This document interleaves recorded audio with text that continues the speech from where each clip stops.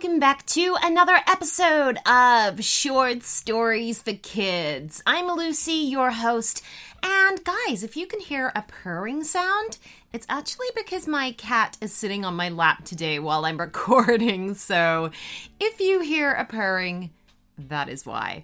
Okay, so I want to tell you guys something quite exciting, and that is that soon we will be starting a premium channel. And what this means is you can subscribe to the premium channel and you will get bonus episodes every single Friday, and you will also get completely ad-free stories. So no more ads. You will just be able to listen to all of the stories that you get on the podcast ad-free, as well as 30% discount off of merch and special premium shout-outs to premium members. So that is coming very, very soon. I just wanted to get you guys ready for it and let you know that that is on its way. Okay, let's see what story we have today. Okay, so today's story request comes from Lucy, and she wants a story where she and her brother, Jonas, their parents left them in an adoption agency, and they go to a wizarding school together, and they find out about their magical past. Well, we love this idea at Short Stories for Kids, and Simon has written an amazing story for you guys. So, is everybody ready for this wizard adventure? Enjoy.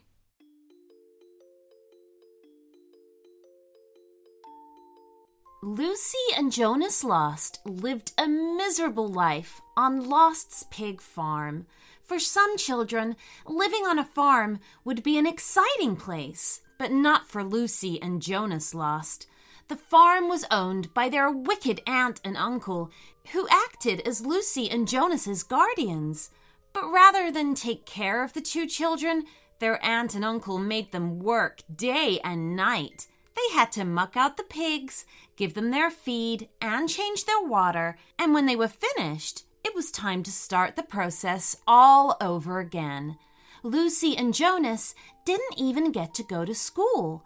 Their aunt and uncle said it was a waste of time, and so the children did their best to read and learn from whatever books and magazines they found around the farm. For the pair of them, it was a horrible life of mud, mess, and smells, but they always knew that, despite it all, they had each other.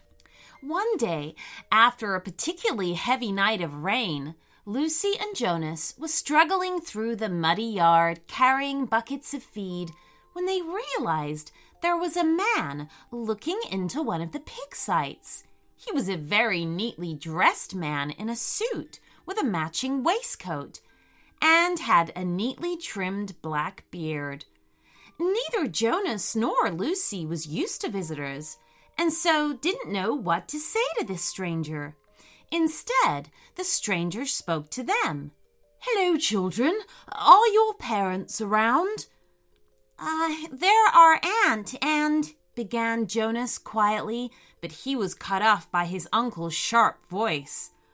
"Who do you think you are? Get off my farm! Go on, be off with you!" shouted their uncle as he stamped through the mud, sending it splattering all around. He was a very short man, and Lucy and Jonas were almost taller than him already, but he wasn't afraid to stand up to the stranger in their yard. But the stranger wasn't alarmed by all the shouting, not even when the children's aunt, who was of a similar height and build to her husband, burst out of the farmhouse, menacingly waving a rolling pin. In fact, the stranger seemed almost pleased by their behavior. He reached into the pocket of his waistcoat and pulled out a disc of iron in the shape of an eye.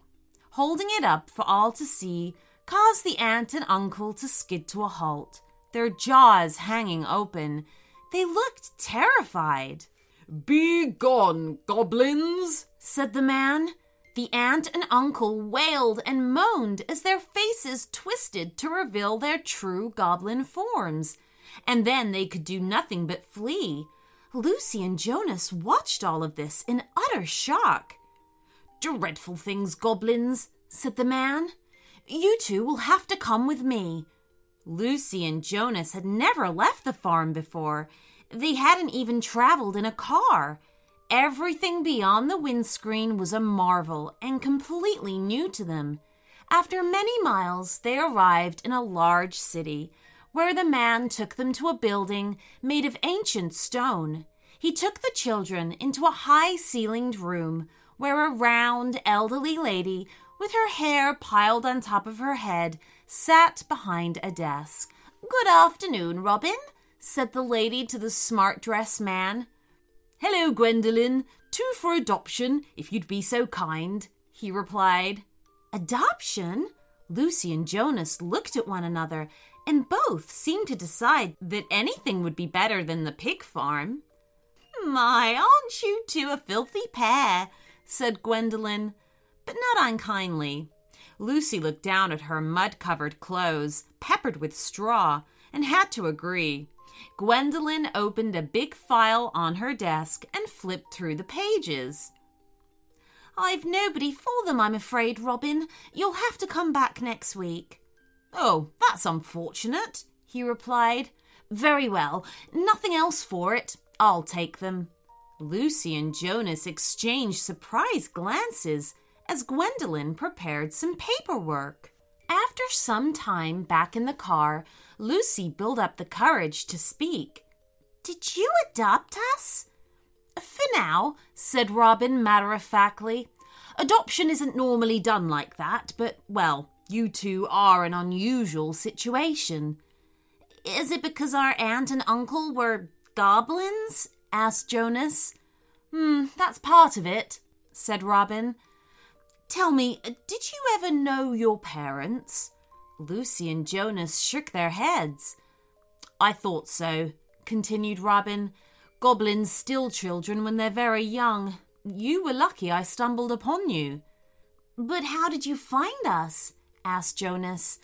"I don't remember the last time the farm had a visitor." Robin smiled. "I'm a magical investigator. I was looking into a report of a troublesome tree spirit when I spotted your farm and realized someone had cast a weak magical charm to keep people out. Nothing I couldn't handle." "So you can do magic?" asked Lucy. "A little," said Robin modestly. "And I can detect a little in you too, which is why we just went to the Department of Magical Persons. We didn't need to bother with children's homes and normal adoption routes." "Are you saying we're magic?" Jonas asked, staring at his hands. "What's going to happen now?" Robin raised an eyebrow and smiled. "Now? Well, now you go to school."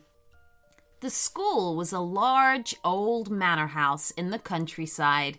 The imposing iron gates had pulled back to allow them to drive along an impressive gravel track up to the school, where a tall lady with long silver hair was waiting. "Good afternoon," she said as they climbed out of the car. "It's always a pleasure to welcome new pupils to Hemlocks. I'm Mistress Ilona. Let's get you cleaned up." After a bath and being dressed in the nicest clothes Lucy and Jonas had ever owned, they were taken to a tall room lined with bookshelves where Robin was waiting for them.